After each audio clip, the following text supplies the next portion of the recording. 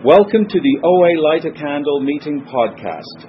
Visit our website at www.oalaig.org, where you will find speaker feeds with over 800 speaker files, forms for ordering CDs for these speakers, and a place to donate to keep this special service active. The opinions expressed on the Light a Candle podcast are those of individual OA members and do not represent OA as a whole. I would now like to introduce our speaker for tonight, Mitzi.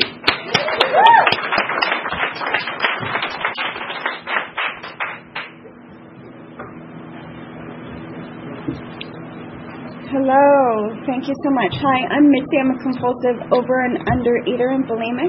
I'll lower this just a little bit. First, I want to congratulate everyone for being here. For those of you who are listening, it's probably about 85, 90 degrees in this room, and we are all really sweating. So we're willing to be uncomfortable, which is good, because that is what this program is about. So I came into program in 2001, in March 26, 2001. And I'll tell you what it was like before, what happened, and what it's like now. I don't think I was actually born an addict. I don't remember having a compulsion about food as a little kid. My earliest memories are of being with my sister and my mom. My mom and dad divorced young, and although he was in our lives on the weekends, it was two girls with a single mom, and she was very lenient. It was the 70s. She was very loosey-goosey, and we could eat, whatever TV dinner we chose. We can eat however much of it we wanted, and if we didn't feel like finishing it, I was never forced to sit at a table and finish eating what I was eating. And I remember even when we'd go out and play, summertime or weekends, we'd go out with the sandwich, because we'd go outside and play. It was crazy times back then. And I remember sometimes putting my peanut butter sandwich in the mailbox because I knew I shouldn't waste food, so I thought it would go to poor kids. So sorry for all those people that received peanut butter and jelly on their mail. So I remember not being obsessed with finishing my food. When I was 8 years old, my mom got a new boyfriend who was an alcoholic, and he was physically abusive and slightly sexually abusive in a really crazy way that's hard to describe. And he talked her into moving to New York to start up a business, and then they were going to send for us. So my sister and I went to go live with my father, and he was very strict. And one of his pet peeves was how my mother fed us. And he did make me sit at the table until I finished my lima beans and things like that. And right there and then, food became mom. And about control. And about just totally being parented in a completely different way and feeling so sad and so abandoned. That even when my mom came back and I went back to live with my mom, I remember doing weird things with food, like we'd have ice cream in the freezer, and I'd come home from school, and I had a decent amount of friends. And I was a kid who played outside a lot, but I remember coming home from school and shutting the blinds. She worked, I was a latchkey kid, and scooping the underneath of the ice cream so that the level of the ice cream didn't go down, but scooping the underneath of the ice cream and eating a big bowl of ice cream and shutting the blinds. And I knew that was weird, but there was no physical consequences. I was a thin kid. I worked, I was a very muscular kid. I danced. So there wasn't any physical consequences, so it pretty much went unnoticed. I mean, it was noticed, but I didn't know till later when my friends told me that I used to come to their house and ate all their food as an adult. Like, they've since told me this, that I would eat everybody's food when I went back to their house. So when I was 11, I went back to live with my dad. He married a woman, and I had step-siblings and a mom that stayed home. And again, there were no physical consequences until I turned 16. And right before I turned 16, I tried to commit suicide at 15 years old. because I just thought I'm so sensitive, and I thought I'm just so different than everybody else. And I didn't really understand. I was actually a fairly popular kid, but I tried so hard to please everybody that I sort of was a chameleon. So if I was around the punker kids, I'd be a punker. If, I would just sort of try and be whatever anybody else wanted me to be. And I think that happened as a result of, going from parent to parent. And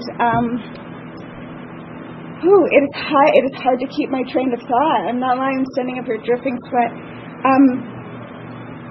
So I tried to commit suicide, and I'm in a mental place for girls, and I start counseling the other girls, and they decide that I'll do well. It actually was good for me to be in this mental facility, because I was there with kids who were so emotionally messed up that they were intellectually damaged, and I could never see them assimilating.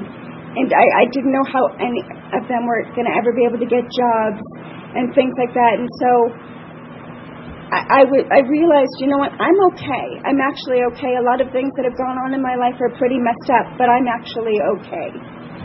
So that actually helped. Kind of being in that environment helped a lot. So I get out of there, and I'm 105 pounds. I'm 5 feet tall. So for me, a normal body weight that doesn't actually look emaciated can be 95 pounds, especially at that age. So I get out of the hospital, I'm 105 pounds, and everyone is saying to me, whoa, you look a little different, especially my dad, who my looks were very important to him. I looked just like him, except for he had blue eyes, and he had some narcissistic tendencies, and so I was a reflection of him, and he wanted to be proud of his pretty daughter, and I was taking that from him, and he was very angry. And again, we're talking about 5 pounds overweight, and I'm getting in trouble at home. So I start doing the dieting thing. I'd already learned, it's funny, before doing any of this, I had already learned to make myself throw up. This is the early 80s now, and the word bulimia is just sort of a funny joke. Scarf and barf, these things, they're not really taken seriously at that point at all. And I remember a friend of mine, we were drinking, and a friend of mine taught me how to make myself throw up. And she was like, do this whenever you've had too much to drink so that you'll be okay. And if you eat French fries. That was it. Just do this if you ever have too much to drink or if you eat French fries. So I was like, okay. And she was older than me. She was my older sister's age, and she was very beautiful. So I really admired her. So I was like, okay, this throwing up thing is kind of cool.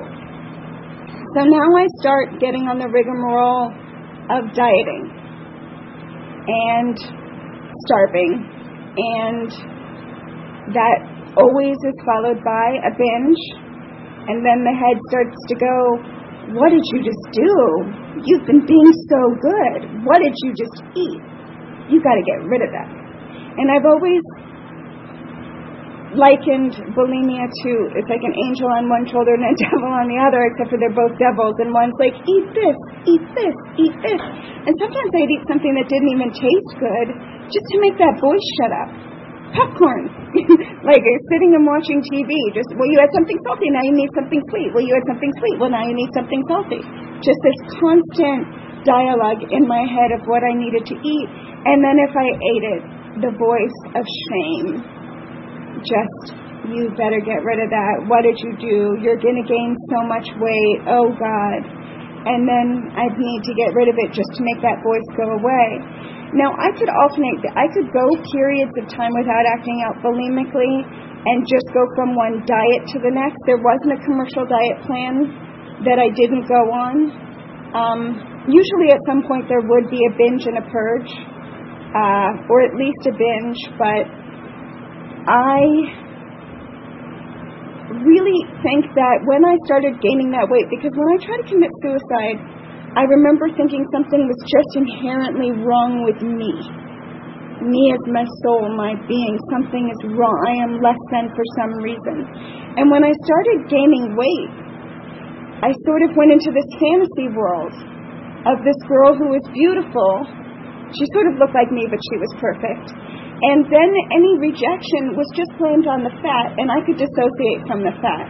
So I actually think that the weight kind of saved me from really taking things too personal.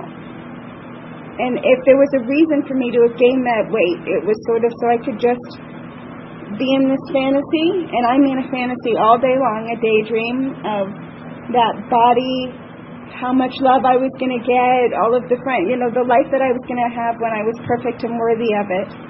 And any rejection, anything that happened negative, was just quickly dismissed as, well, if I was thin, they wouldn't do that to me, no matter what it was. I would go to bars. I never went to prom. I didn't go to any school dances. I didn't have any boyfriends. I'd sometimes kiss somebody at a party. Sometimes somebody I didn't even like, just to be cool, just because I was not having these experiences that all my friends were having. And then when I got into my late teens and 20s, going to bars, and I'd meet guys who would ask me out and get my number, and then they'd call me, and I'd convince myself that they saw me in some really good light, or they saw me through beer goggles, and that when they came to pick me up, well, then now they're going to really see me, and they're going to see that I don't look the way they thought I looked, and they're going to reject me. So these guys would call me, and I would tell them I was busy that weekend, but maybe next weekend, because I was going to lose 5 pounds before they saw me again. And so I'd keep doing that, each week. I didn't lose that 5 pounds. And eventually these guys would go away because I kept being busy, and I didn't know why they had gone away. It made no sense to me. That's how absolutely crazy I was. Everyday planner, we used to have them on paper back then. There were these books with paper, and they'd have the days of the week on them. And at the end of every week, I'd have a different number, and it was like 3 pounds less than the number before, and then there'd be a day starred off, like a big star, and that was the goal weight day. That would be the day I reached my goal weight, and my life would begin, and everything would be perfect. I never reached a goal weight. I was never a successful dieter. I was never able to stay on a diet for, I think, more than like a week, maybe 2. The closest I came was in the 90s. I went on Fen-Phen, which, for those of you who are younger, it actually was a combination of a stimulant and an antidepressant, and it was killing people. And even though it was giving me chest pains and lung aches, and I lost my car and reported it stolen because I was out of my mind, I still continued to take it until even that stopped working. Even on the Fen-Phen, at a certain point, I started eating again. So they're really, even drugs that everybody was successfully getting the weight off with, at a certain point, my eating disorder owned it. It was stronger. My desire to eat just won. So what happened was I'm now, well, I do have my first boyfriend. I have my first boyfriend at 29 years old. Magically, I just sort of fell into that, and started to purge after again. I sort of stopped purging on my own, but just going from one different diet to the next. I was on food combining, I was just doing all this crazy stuff with food all the time. So we broke up, and I started purging again after a long time of not purging, and I was actually calling in sick to work. And I was instant messaging with a friend of mine on AOL, AIM. We were instant messaging all day. She had like a boring receptionist job. And she was sober. And I just always admired how she always had an answer for everything, for any problem that she had, for anything that was going on. She would be very gentle and loving, and she'd just be like, well, I have a program, so when that kind of thing happens to me, I just do this. And it all sounded so grounded and so loving and so logical that I was just very attracted to it. And I was like, tell me more about these steps. These are interesting. Having no idea that there was a program for me. And finally, it got to a point where I was calling in sick enough, and I was really binging and purging to a point where I told her what was going on. Not even thinking she would have a solution, but she had just become my closest confidant. And she said, there's a program for you. And I was like, really? And she said, yeah, it's Overeaters Anonymous. I was just like, that's the worst name. Like, I am embarrassed to be overweight. I don't want to go to a club called Overeaters Anonymous. Like, I found the name to be so embarrassing and off-putting. But I couldn't stop doing it. It was like being possessed by the devil. I couldn't stop doing it. I couldn't leave my house. I couldn't do anything. And I really loved how she lived her life. And she really 12-stepped me, like, so perfect. It took a long time to realize, wow, she laid that out really, really well. So she referred me to a meeting, and it was at the Gay and Lesbian Center. And mind you, I'm 30 years old at this point. I have had one boyfriend. My whole family has encouraged me very lovingly many times to come out because they're sure I'm gay, because why else would Mitzi have a boyfriend all this time? And I'm like, I'm not. So I went into this meeting, and it's funny because I've been at so many meetings at the Gay and Lesbian Center, and now I'm so comfortable. I've lived in West Hollywood for 16 years. But that night just happened to be the night that everyone was talking about their sexuality and how it affected their eating disorder in a way that I've never heard in a gay meeting since that I've been to so many. But I started to feel so defensive. Like I was going to stand up in the middle of the meeting and go, I'm not gay. And everybody's going to go, we didn't ask you. So I got uncomfortable, and I left the meeting, and it just wouldn't leave my head. I'd heard of Overeaters Anonymous. I could not hear about it.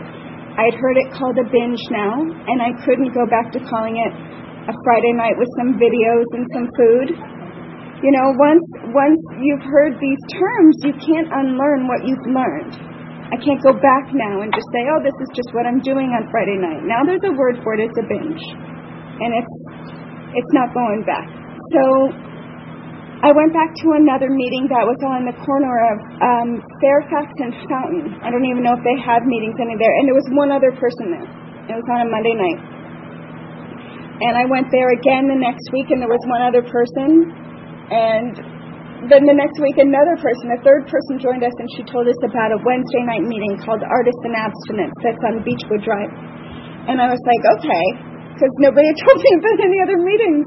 So I went to this meeting, and there was a lot of people there, and there was an old friend, a girl that I had known when I worked at a restaurant. I guess I shouldn't say the name, I don't know, but a restaurant that had giant portions. And we would all be binging our faces off at the end of our shifts. And this girl had a perfect body. She was always eating perfectly. And seeing her in this room was like seeing a pelican at, a petting zoo. It made absolutely no sense to me what she was doing there. But I was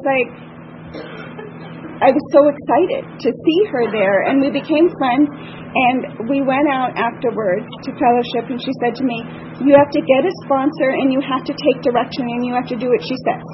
Because as addicts, we're very willful, and we don't take direction.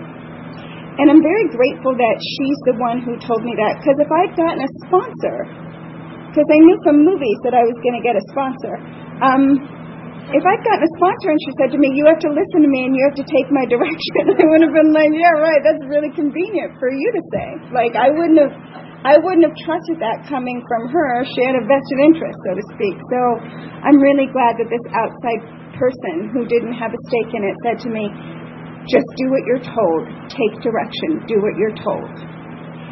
And that was incredible for me to hear, because I'm not a person who likes to be told anything, for one, and I don't really do what I'm told. So I get a sponsor, and I start to work the steps, and I make my abstinence dairy, which I think I've met one other person who ever came in these rooms and made their abstinence dairy, because my main binges were like a thing of brie cheese and an ice cream. Like all of my binges were things that had dairy. So I was just like, okay, no dairy. That's my allergy food. I was very excited to have that figured out so quickly. And so I would go out. We would go to the log cabin every night for meetings. And then we'd go over to Earth Cafe. and I would get like a salad to have a top line. I started very early doing something like top line foods, where I don't focus necessarily on these red light foods that I'm not going to eat that are bad. That for me isn't a recipe for success. For me, top line foods where I go, okay, every day I want to eat fruit, every day I want to eat vegetables, every day I want to eat whole grains, every day I want to eat proteins. That's how I would feed a child if I had a child, and that's how I want to feed myself. So I was focused on top line. So we would go to Earth Cafe and I'd get a salad and I'd get a piece of vegan chocolate cake because it had no dairy, and that was my abstinence. So I get a sponsor, I start working the steps, I'm going to fellowship all the time, I'm not focusing on my weight and on my body, and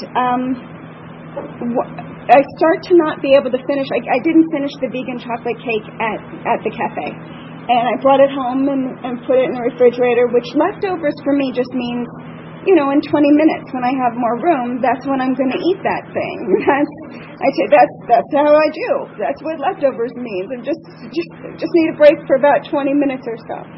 So one morning I wake up and I open my refrigerator and there's the cake, and I'd forgotten about it. And even though I knew I was home alone, I honestly did look around. Like, there's cake in here. I forgot the cake. I forgot about cake. Like, I felt like a legitimate magic trick had happened to my refrigerator and in my life. I was just like, I forgot about a piece of cake, and it's mine, and I'm entitled to it, and I forgot about it, and I don't care about it. And that was just like the most amazing thing. It was the most amazing thing. And it started to happen where I would just have enough. I'd order that meal, or I'd start to eat that meal, and at a certain point, I'd have enough food, and that was fine, and I didn't need to finish it, and I didn't need to go get any more 20 minutes later, and I didn't have that voice saying, popcorn, popcorn, at night to me in my head. I remember years into program getting a sponsee, and she said to me, how do you go from dinner to bedtime without eating? And it slapped me, because I was just like, oh yeah, that really used to be a problem for me, and that's something I don't even think about anymore. That's so crazy. That's not something that haunts me, that voice isn't talking to me all night. I also made a spiritual abstinence. I want to remember this.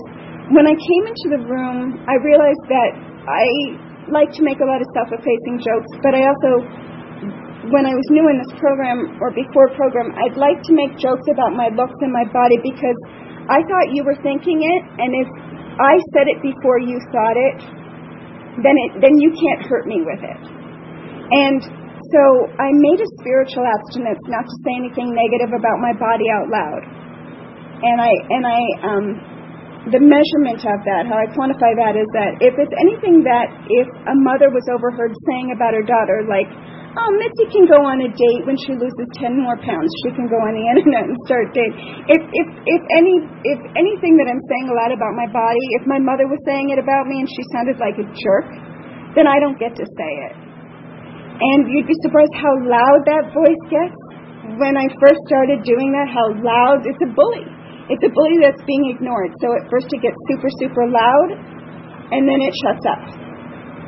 Now at 16 years later, I'd love to say that I've adhered to this perfectly and kept it perfectly, but life has happened along the way, and I consider myself married to this program, and marriages are a bit of a roller coaster. So I'm going to tell you what it's like now.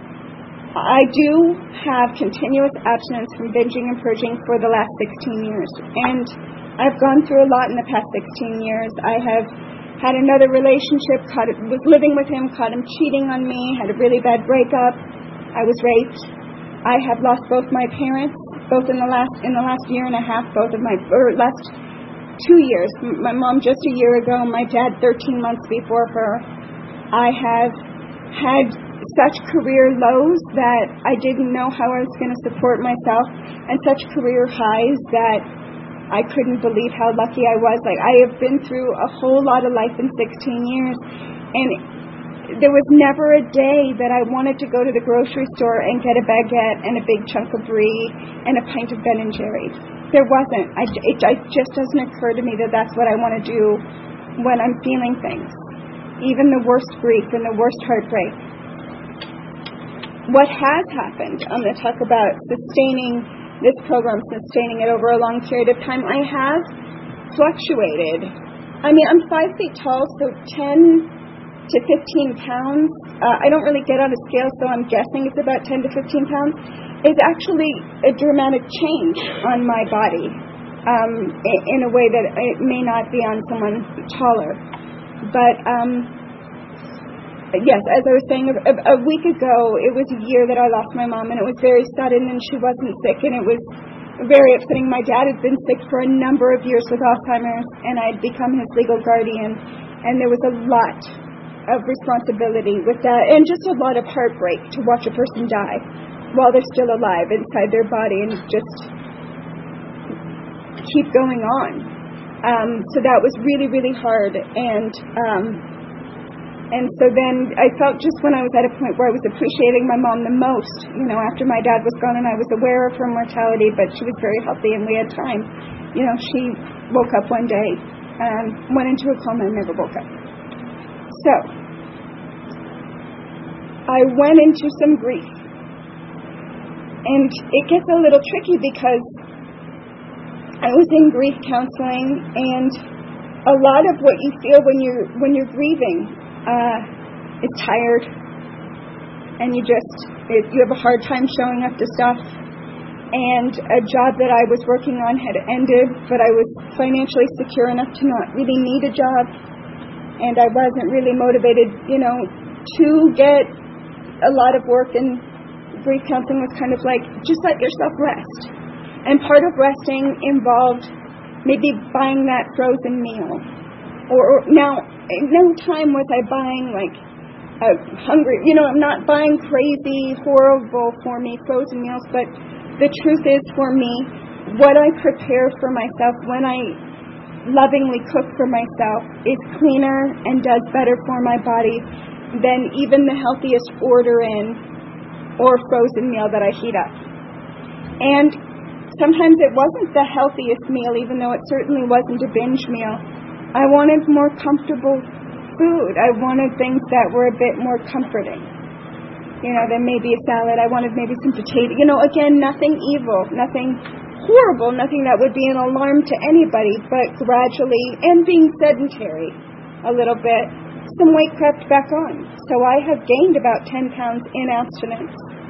So now in abstinence, being aware of this, knowing that if I start to count calories and get on a scale and try to diet and try to take control back, it could be a hop, skip, a jump, and away from a binge and a purge. I have to really dig in like a newcomer. And that is humility. And I love the way humility sounds. Sometimes in practice it's a bit overrated. I'm not in the mood. I just want to be okay. I don't want to have to try so hard. And it does start to feel like a riddle.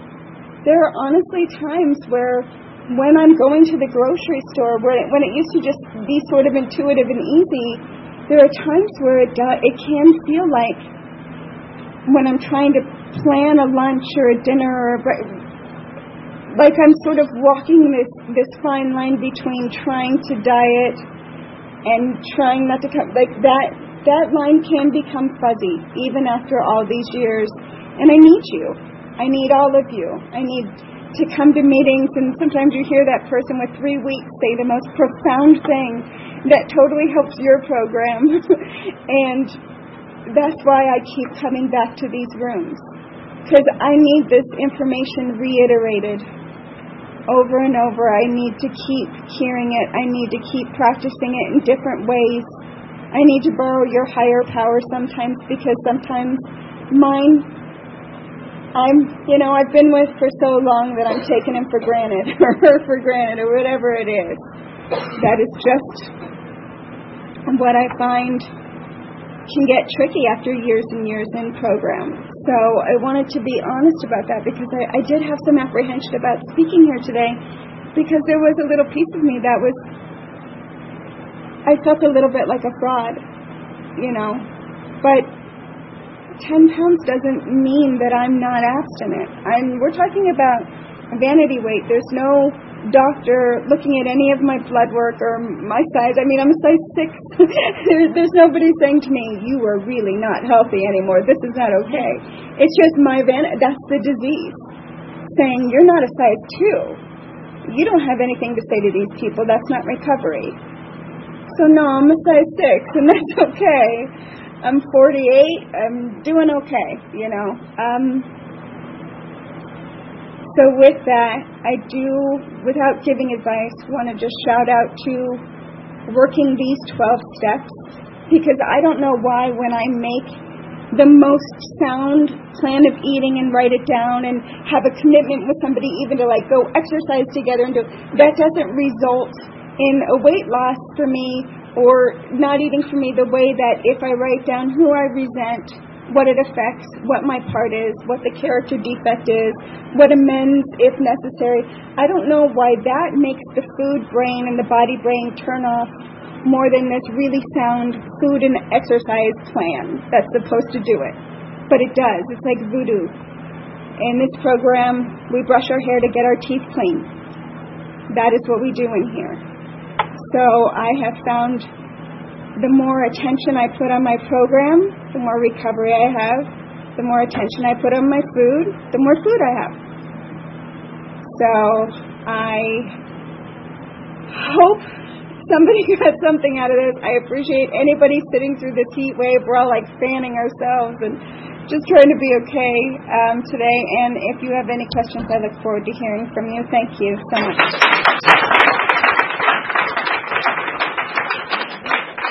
Okay, so hi, and so I'll repeat your question.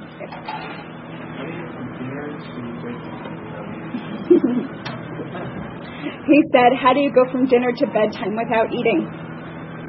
Well, a lot of times I don't think about food after dinner. That's just what's happened with my recovery. But there are a few things that if I am thinking about food, I can do. Calling other fellows is really hard, but I've made it a point to make friends with other fellows in this program. So that makes it a lot easier. Making friendships in here has been probably why I've stayed for 16 years. I don't do things unless they're fun, so I had to make this program fun. TV can be a trigger for me to want to eat, so I really love music, and if I put on headsets and listen to music for some reason, it really gets in my brain to a point where food thoughts don't happen. So that can really help me a lot. Yeah, reading a book or doing some writing, like, why do I want to eat right now? God, please help me. That can help. But music is a big one for me. Music is a big help for me. Putting on some headsets and escaping into that world can help a lot. Or getting out of the house if I can. Me as in a TV alone can usually be where the food stuff comes up. Thank you. Can you talk about your higher power, like the Admiral Support Program, and what that relationship is like? Sure. My relationship with my higher power is like, hard for me to start a sentence with like, since I'm over 25. I've had different concepts of a higher power as the years go on, but what I like to think of my higher power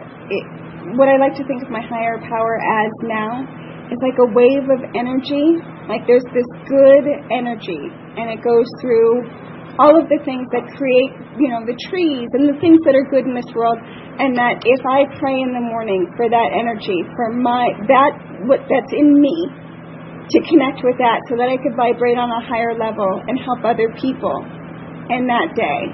That can be a concept for me of a higher power that works. And then I can do that, or sometimes there is a God, there is a being.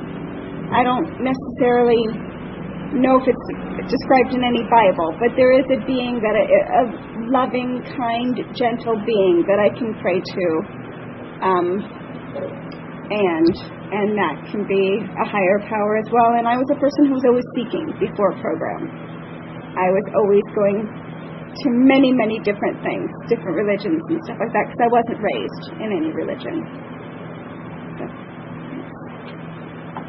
Anybody else? Can you talk a about like sponsoring people in this program? Yes. Sponsoring in this program is one of those things that if I'm so distracted with my own life and my own crap that I've got just a toe in this program, that's going to root me and get me back in this program. And it just reinforces my program.